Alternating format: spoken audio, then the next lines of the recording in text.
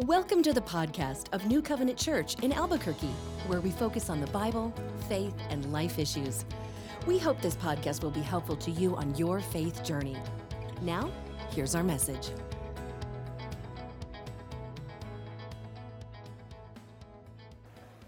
Good morning, church fam. So where are my readers in the room? How many of y'all actually like to read? You all know by now I love to read. And one of the things that I love to do is I love to read the back of the book first, just to see what it's about. Or in the very front of the book, there's this thing called a foreword, which will tell you a little bit of what the book is about. Are any of y'all those people? You need to read the back first or read the foreword first to see if you're actually going to read the book. Okay, moviegoers. How many of y'all watch the trailer first before you go to the movie? Yeah, me too. I like to know what it's about and to determine whether or not I'm actually going to go see it. Well, Revelation chapter 14 is another one of those preview chapters, or what I would call the trailer to what is to come. You'll see what I mean in just a few weeks. We're going to be taking a look today at what's called the Battle of Armageddon. You all have heard of that, right? And there's been movies about it, and it's been sensationalized. And, well, Revelation chapter 14 is going to give us a little preview of actually the 8 phases of the Battle of Armageddon that starts in Revelation 16 and goes all the way through Revelation chapter 19. So today is our preview. Lots to be learned from it. There's actually a couple of other folks that are going to give us previews before we actually get to Revelation 14. One is this prophet. His name is Joel. Maybe you've heard of him. Another prophet by the name of Isaiah. And then straight from the lips of Jesus, we're going to get a little preview of the Battle of Armageddon. So here we go, beginning with Joel in the 3rd chapter, verses 12 through 13. He writes, "Let the nations stir themselves up and come up to the valley of Jehoshaphat. For there I will sit to judge all the surrounding nations. Put in the sickle, for the harvest is ripe. Go in, tread, for the winepress is full. The vats overflow, for their evil is great." And then there's the prophet Isaiah in chapter 63, verses 1 through 6. He says, "Who is this who comes from Edom, in crimsoned garments from Bozrah? He who is splendid in his apparel, marching in the greatness of his strength. It is I, speaking in righteousness, mighty to save. Why is your apparel red and your garments like his who treads in the winepress? I have trodden the winepress alone, and from the peoples no one was with me. I trod them in my anger and trampled them in my wrath. Their lifeblood spattered on my garments and stained all my apparel. For the day of vengeance was in my heart, and my year of redemption had come. I looked, but there was no one to help. I was appalled, but there was no one to uphold. So my own arm brought me salvation, and my wrath upheld me.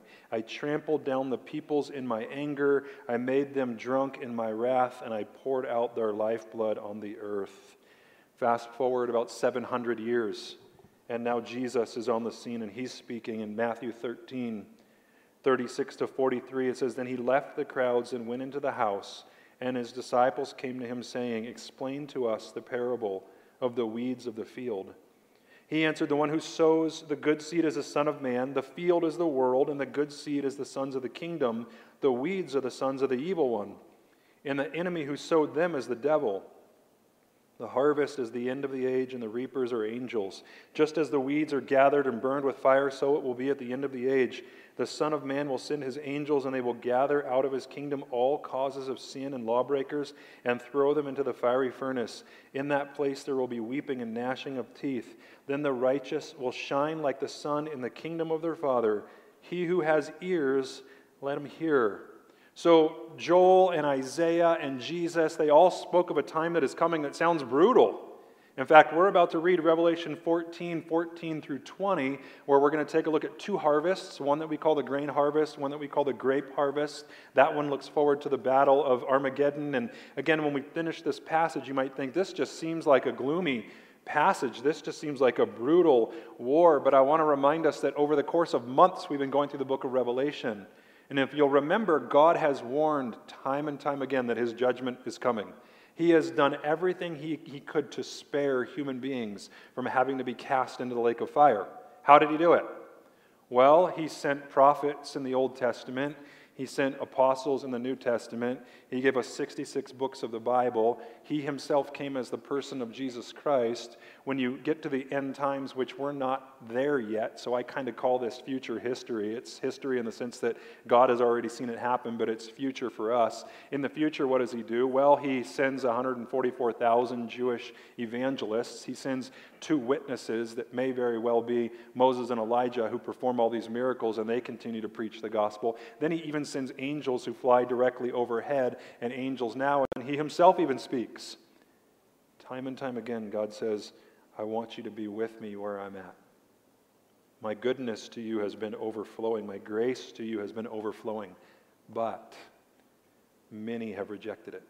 A large majority have rejected the goodness of God. They've rejected his free gift of salvation by Jesus on the cross, and therefore they're going to get exactly what they've been asking for. And that's what we're going to see in this passage. So if you would, just as our custom around here, as we get ready to read God's Word, Revelation 14 through 20, I didn't have to say it. That's amazing. Thank you for standing as we honor the King. And if you're a little bit newer around here and you're wondering, why do you stand when you read your main passage? We really just do it in honor of the King. When a king would come into town, the people would all stand at attention and give him honor and glory. So if we stand for a bride when she walks down the aisle at a wedding, all the much more we should be standing for the Lord Jesus in honor of him. Amen? Revelation 14, verses 14 through 20. Then I looked, and behold, a white cloud, and seated on the cloud, one like a son of man, with a golden crown on his head, and a sharp sickle in his hand. And another angel came out of the temple, calling with a loud voice to him who sat on the cloud, Put in your sickle and reap, for the hour to reap has come, for the harvest of the earth is fully ripe. So he who sat on the cloud swung his sickle across the earth, and the earth was reaped. Then another angel came out of the temple in heaven, and he too had a sharp sickle. And another angel came out from the altar, the angel who has authority over the fire.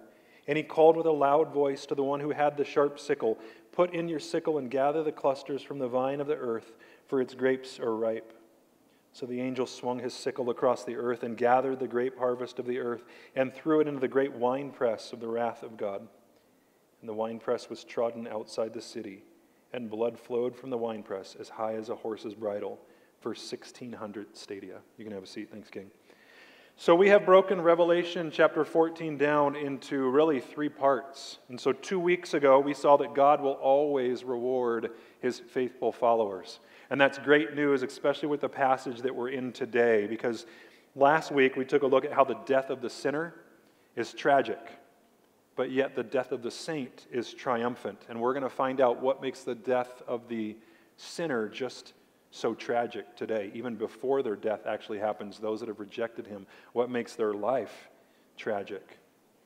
What we just read and what I'm praying we walk away with this morning is that we know that the time of Christ's reaping is going to be severe and it's going to be sudden. So what do we do about it? Share the gift of Jesus. Share the pardon that he offers often and do it clearly. Now, I know some of y'all have heard me repeat certain things over and over again. It's not because I'm forgetting. Well, I might be, but I'm not forgetting when I say, hey, let's be clear on how we share the gospel. We're living in a day and age where people need to hear the gospel from beginning to end. And what I mean by that is that they come to a firm grasp and a firm understanding that there is a God who made them with a purpose. We messed that up. He fixed it through Jesus, and now we can be in heaven with him because of Jesus and Jesus alone. Remember our 5 questions. By the way, you've got tests today. So are you all awake and ready to go? School has started already in Albuquerque, so be ready for tests. Hopefully y'all remember, or at least this will come to mind, the 5 questions that we ask whenever we present the gospel. Where did I come from? Why am I here? What's gone wrong? How can it be fixed? And where am I going? The simple presentation of the gospel. Where have I come from? Genesis 1 and 2. There is a God who made us that is outside of time, space, and matter. He loved us so much that he formed and he fashioned us from the ground. He gave us purpose. What was our purpose? To walk with him, to be in love relationship with him and those that he made to live with us. But, number 3, what's gone wrong? Well, we have sinned grievously against the Lord, and it has brought death and destruction and decay into our world. It has messed up our bodies. It has messed up our minds. It has messed up the world that we live in. But praise God for the answer to question number 4. How can it be fixed? Well, it's not through philosophy. It's not through education. It's not through ideology. It's not through environmentalism. It's not through politics. It's through one person. His name's Jesus. He is going to restore all things. He's going to create a new heaven and a new earth where we'll be back to perfection. And then the 5th question, where am I going? And that all depends on what you do with number 4. What did you do with Jesus? There's the simple message of the gospel that will probably provoke a lot of questions, but praise God when it does, because God has put us on this planet to go out and share the gospel and hopefully help people answer some of those questions. Will you have the answers to all of them? I don't. I'm assuming most of us, or all of us sitting in this room, don't have all the answers, but we know somebody who does. So let's introduce them to him. So this week, we're going to take a look at Christ's reaping, how severe and how sudden it's going to be, and then that offer or that pardon of salvation that he gives us. We're going to look at the grain harvest, and we're going to look at the grape harvest, and when we do it, we're going to look at 3 things in both harvests. 1, who is the reaper? 2, what's being reaped? And then 3, what's going to happen at the reaping? So did you get that? 2 events, grain harvest, grape harvest, who's the reaper, what's being reaped, and what's going to happen at the reaping. Let's start in verse 14. So Revelation 14:14. Then I looked, and behold, a white cloud, and seated on the cloud, one like a son of man, with a golden crown on his head and a sharp sickle in his hand. Who's the reaper of the grain harvest? It's Jesus. The reaper of the grain harvest is Jesus himself. This is Jesus coming to set up his kingdom as had been prophesied in the book of Daniel. So about 650 years before it happened, Daniel told us what was going to happen. The white cloud really speaks of Jesus' majesty and glory. If you'll remember reading in the book of Daniel, it says one like a son of man will come riding on the clouds in power and in glory. That's Jesus. And it just seems like maybe we've lost a little bit of our reverence for Jesus. Because when Daniel wrote about Jesus coming on the clouds and he saw his majesty and he saw his glory, he couldn't help but fall on his face. You all might remember when Isaiah got called as a prophet and God spoke to him in a vision. What did he do? He fell on his face and went, "Woe is me, I'm dead. I'm not going to live through this." But God allowed him to live through it. So maybe we've lost just a little bit of reverence for Jesus. One of quite possibly the top 5 books that I've ever read is called Gospel Deeps. It's by a guy named Jared Wilson. This entire book is just chapter after chapter about the depths and the glory and the majesty of the gospel and Jesus himself. I want to show you why I have enjoyed this so much from just a couple of paragraphs from his book. Towards the end, he's got a chapter called The Crosswise Excellencies of Christ. He starts with Hebrews chapter 1, verses 3 and 4. He said, "He is the radiance of the glory of God, the exact imprint of his nature, and he upholds the universe by the word of his power. After making purification for sins, he sat down at the right hand of the majesty on high, having become as much superior to angels as the name he has inherited is more excellent than theirs." Listen to these 2 paragraphs as he expounds on that. He said, "As we've seen, the glory of God is the weightiness of his being, the sum of his attributes and character. This passage tells us that Jesus is the radiance of that weight and sum, which means that Jesus is the reflection, emanation, and display of God's glory. He is the exact imprint of God's nature. He is the radiance of God's eternal immensity. He is the showcase of the infinite awesomeness of God." That's the Jesus that we serve. Now listen to what he goes on to say. There is a solar flare in Hebrews 1:3, or of Hebrews 1:3 in Revelation 21:23, where it says that the glory of God will illuminate the new heaven and earth with the Lamb as the lamp. Jesus will be the sun of the world to come. And like the sun, if Jesus is not at the center of our solar system, nothing works. No life results, no balance is found. If the sun is not at the center of our system, everything is chaos, disorder, and death. Did you hear that? Does that not speak volumes to the mess that our world is in right now? Because Jesus is not at the center of our system. In fact, I would say that if I had to use one word to describe the world that we live in right now, the one word that I would use is narcissistic. If you don't know what the word narcissism or narcissist or narcissism means, I'm going to just give you the simplest definition that I know of. Self-worship. That's narcissism.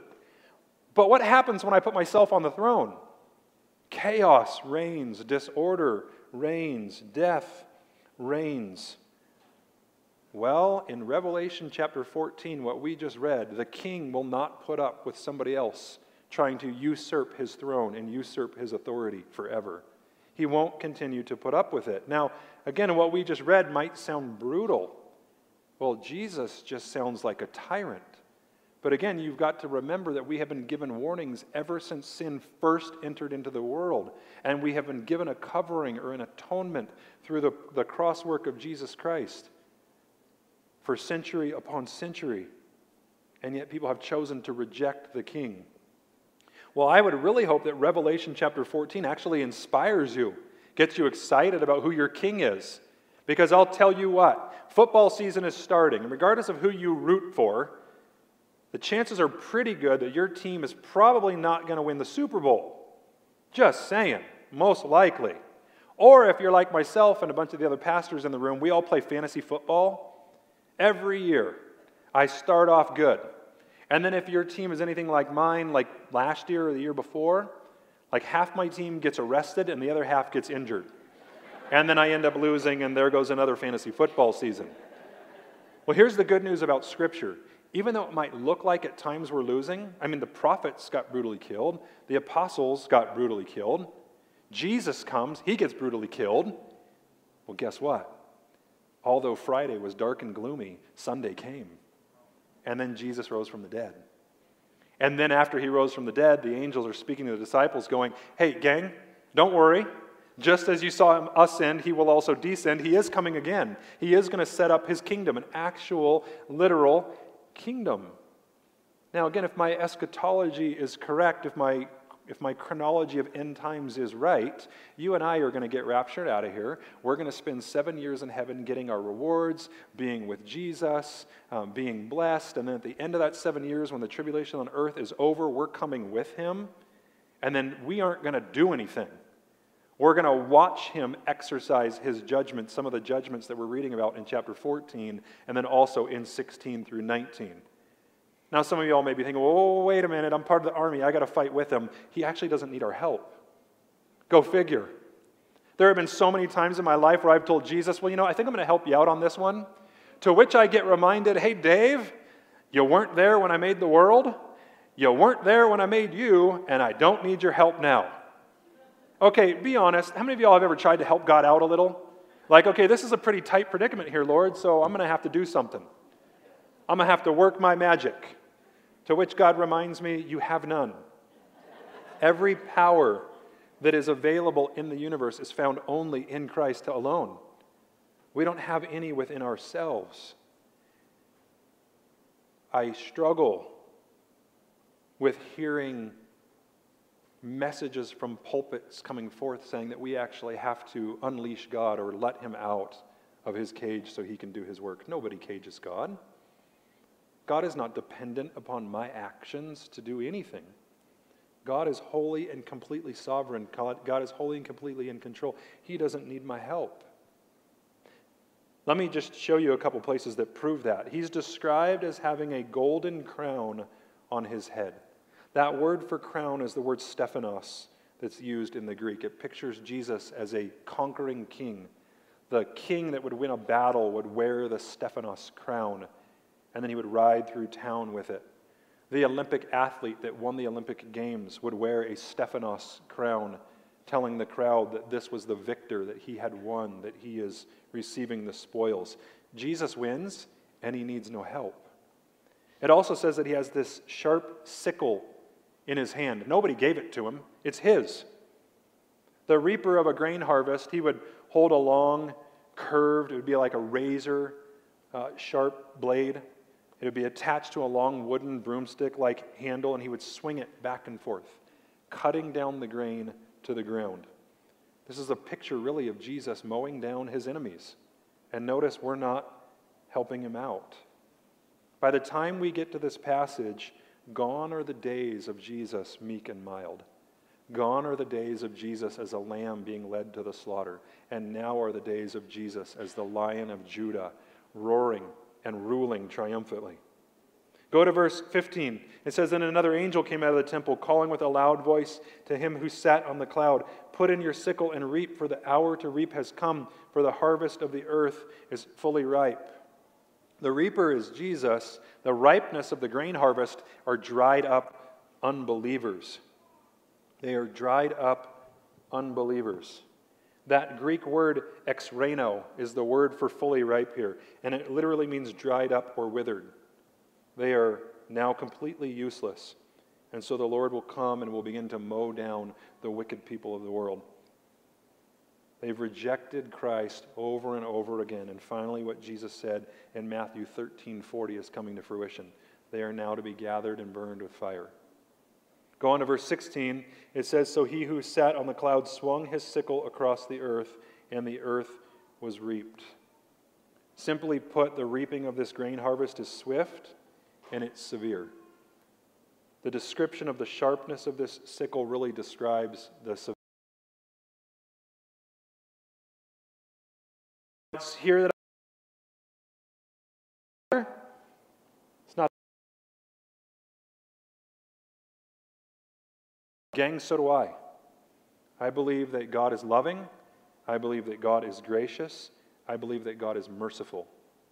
But those are only a few attributes of the God that we serve. Because God is also a God of justice. And he cannot leave sin unpunished, or he is no longer just. And that means that he is no longer God. But the question is this fair? Are people really getting what they deserve? Well, let's let the Apostle Paul speak to that. He writes in Romans chapter 6, verse 23, and I'm going to read this slow, because this is a verse that we've heard so many times that I think we breeze right over it, so I want you to hear this. "For the wages of sin is death, but the free gift of God is eternal life in Christ Jesus our Lord." We could actually spend an entire morning breaking down one verse. I'm not going to spend the entire morning, I'm going to spend about 60 seconds. But let me break this down. For the wages, what's a wage? That which you have earned. Of sin, what is sin?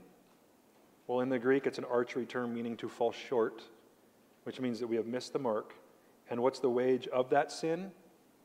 Death, which means separation. But the free gift, he uses those two words together for emphasis. It is completely free. You can't buy it. And it's a gift. It's not to be bought. Is of God. And what is that gift? It is eternal life. In who?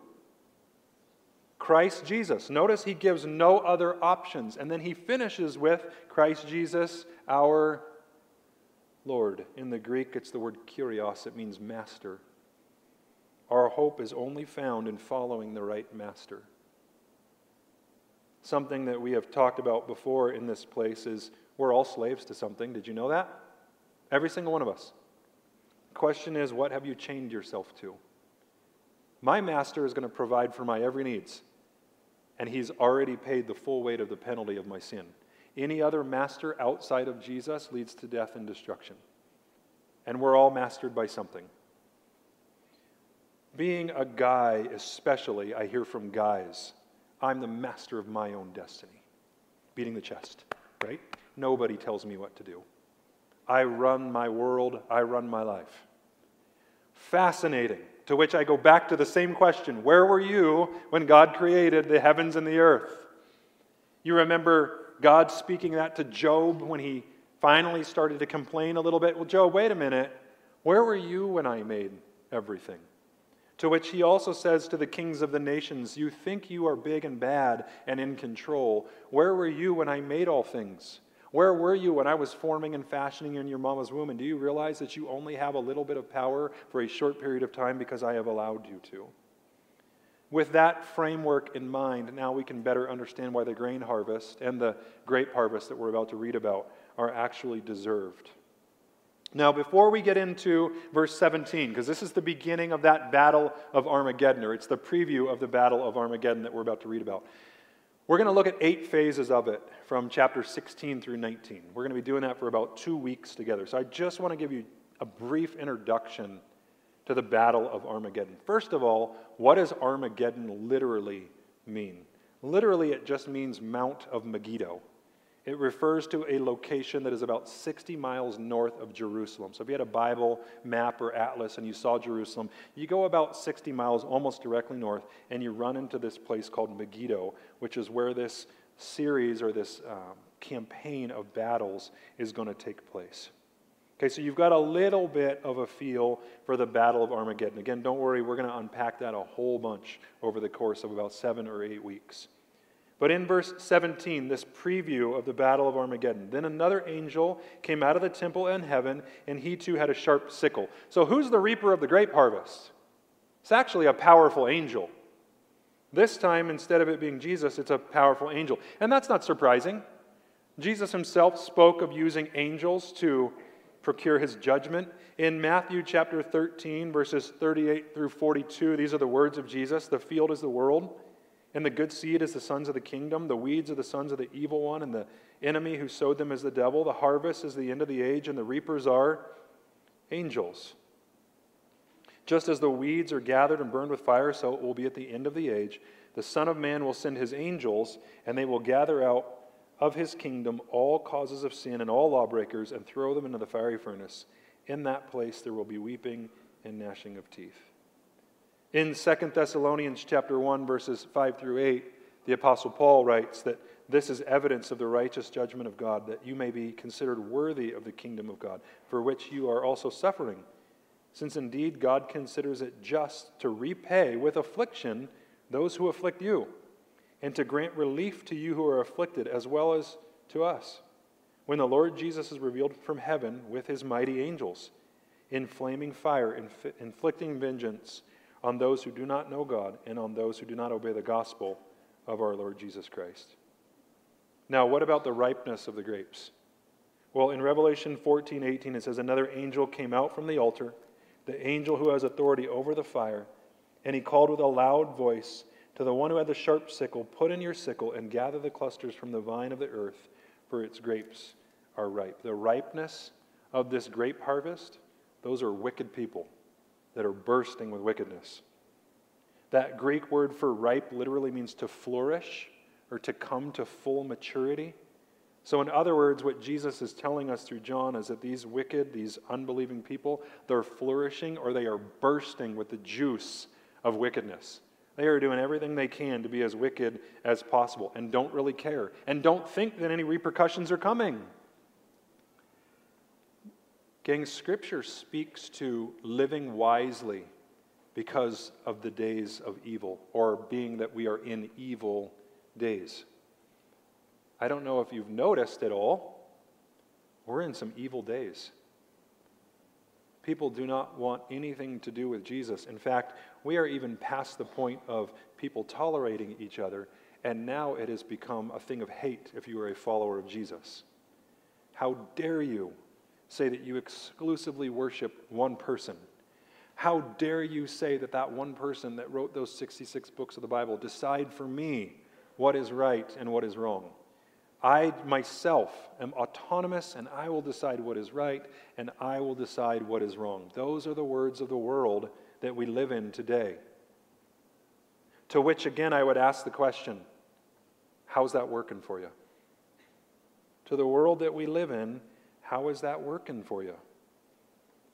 To which I would also continue to remind people, God will only put up with that for so long. Remember, God's got a throne.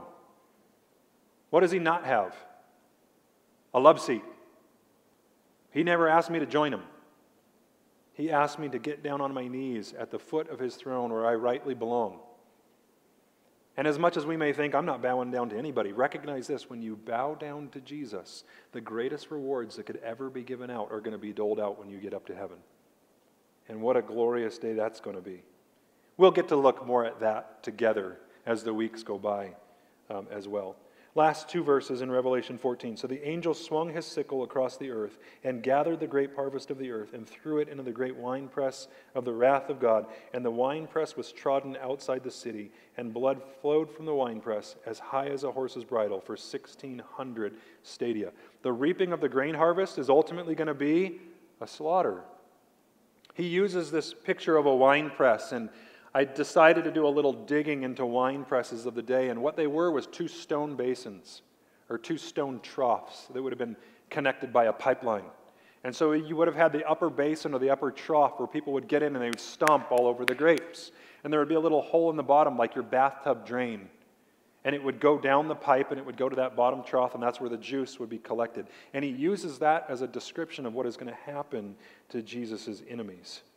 And how bad is it going to be? It says the blood flowed from the winepress as high as a horse's bridle, which is approximately 4 to 4.5 feet, and for 1,600 stadia.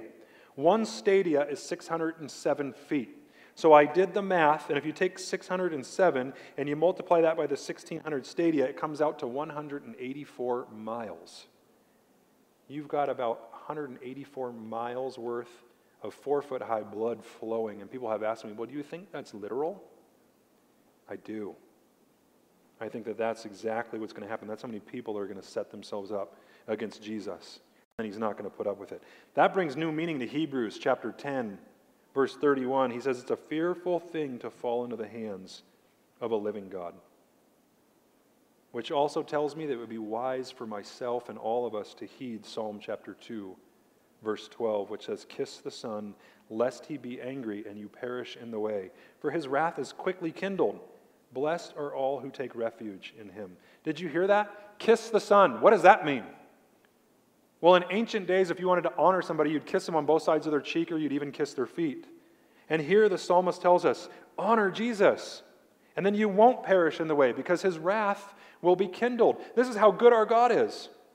Regardless if you're greedy, or you're a swindler, or you've been a fornicator, or you've been an adulterer, or you've been a murderer, Jesus paid for every single one of those. And if we're willing to turn to him and confess with our mouth that Jesus is Lord and believe in our heart God raised him from the dead, we'll be saved.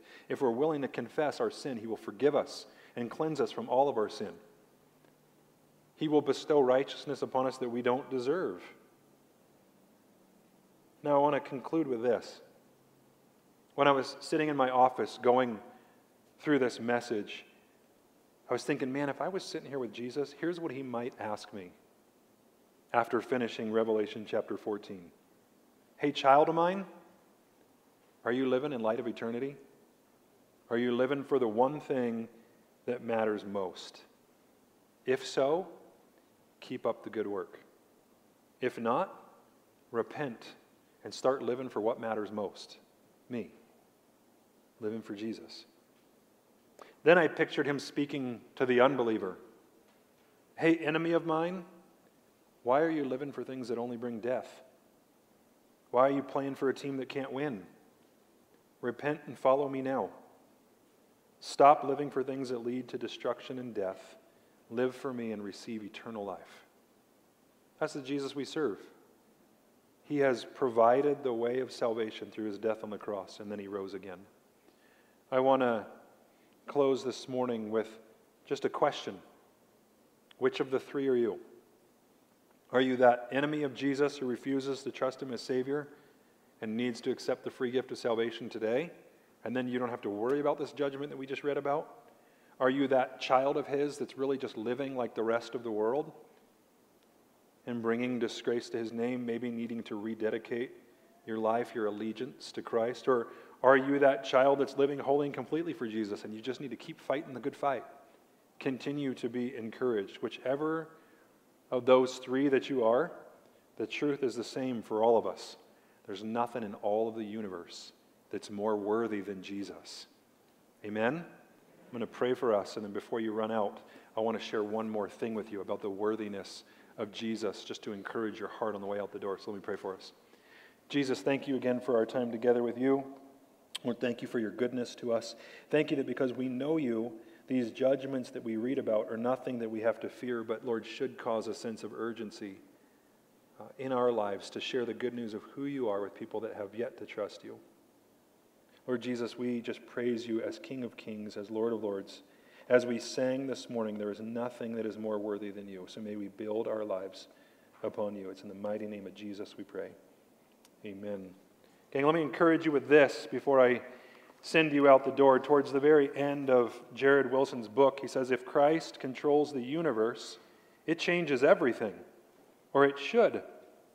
There is so much now to rethink and reform. If Christ upholds the universe, we must jettison the dualistic notion that Satan and God are fighting and the outcome is unsure. I have read and heard some ideas that leave the impression that these fighting forces are relying on our power to prevail. Can you imagine God needing our prayers to uphold the universe? If Christ upholds the universe by the power of his word, we should stop worrying about the end of the world. Is there global warming?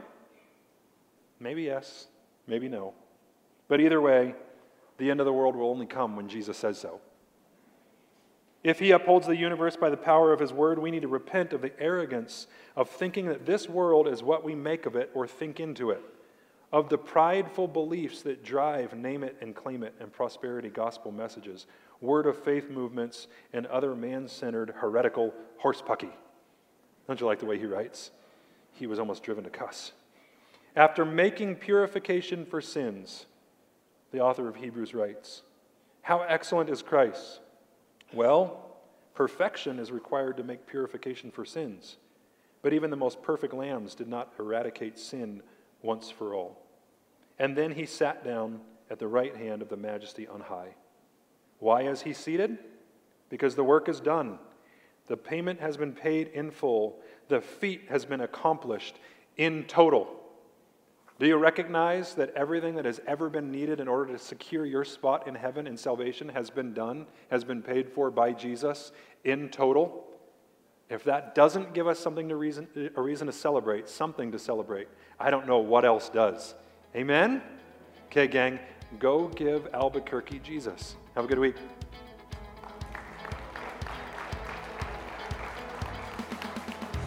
This concludes today's message. We thank you so much for listening. We'd love for you to connect with us. You can do that at our website, nccabq.org. From there, you can submit any questions, feedback, and your prayer requests. nccabq.org is also where you can learn more about New Covenant Church.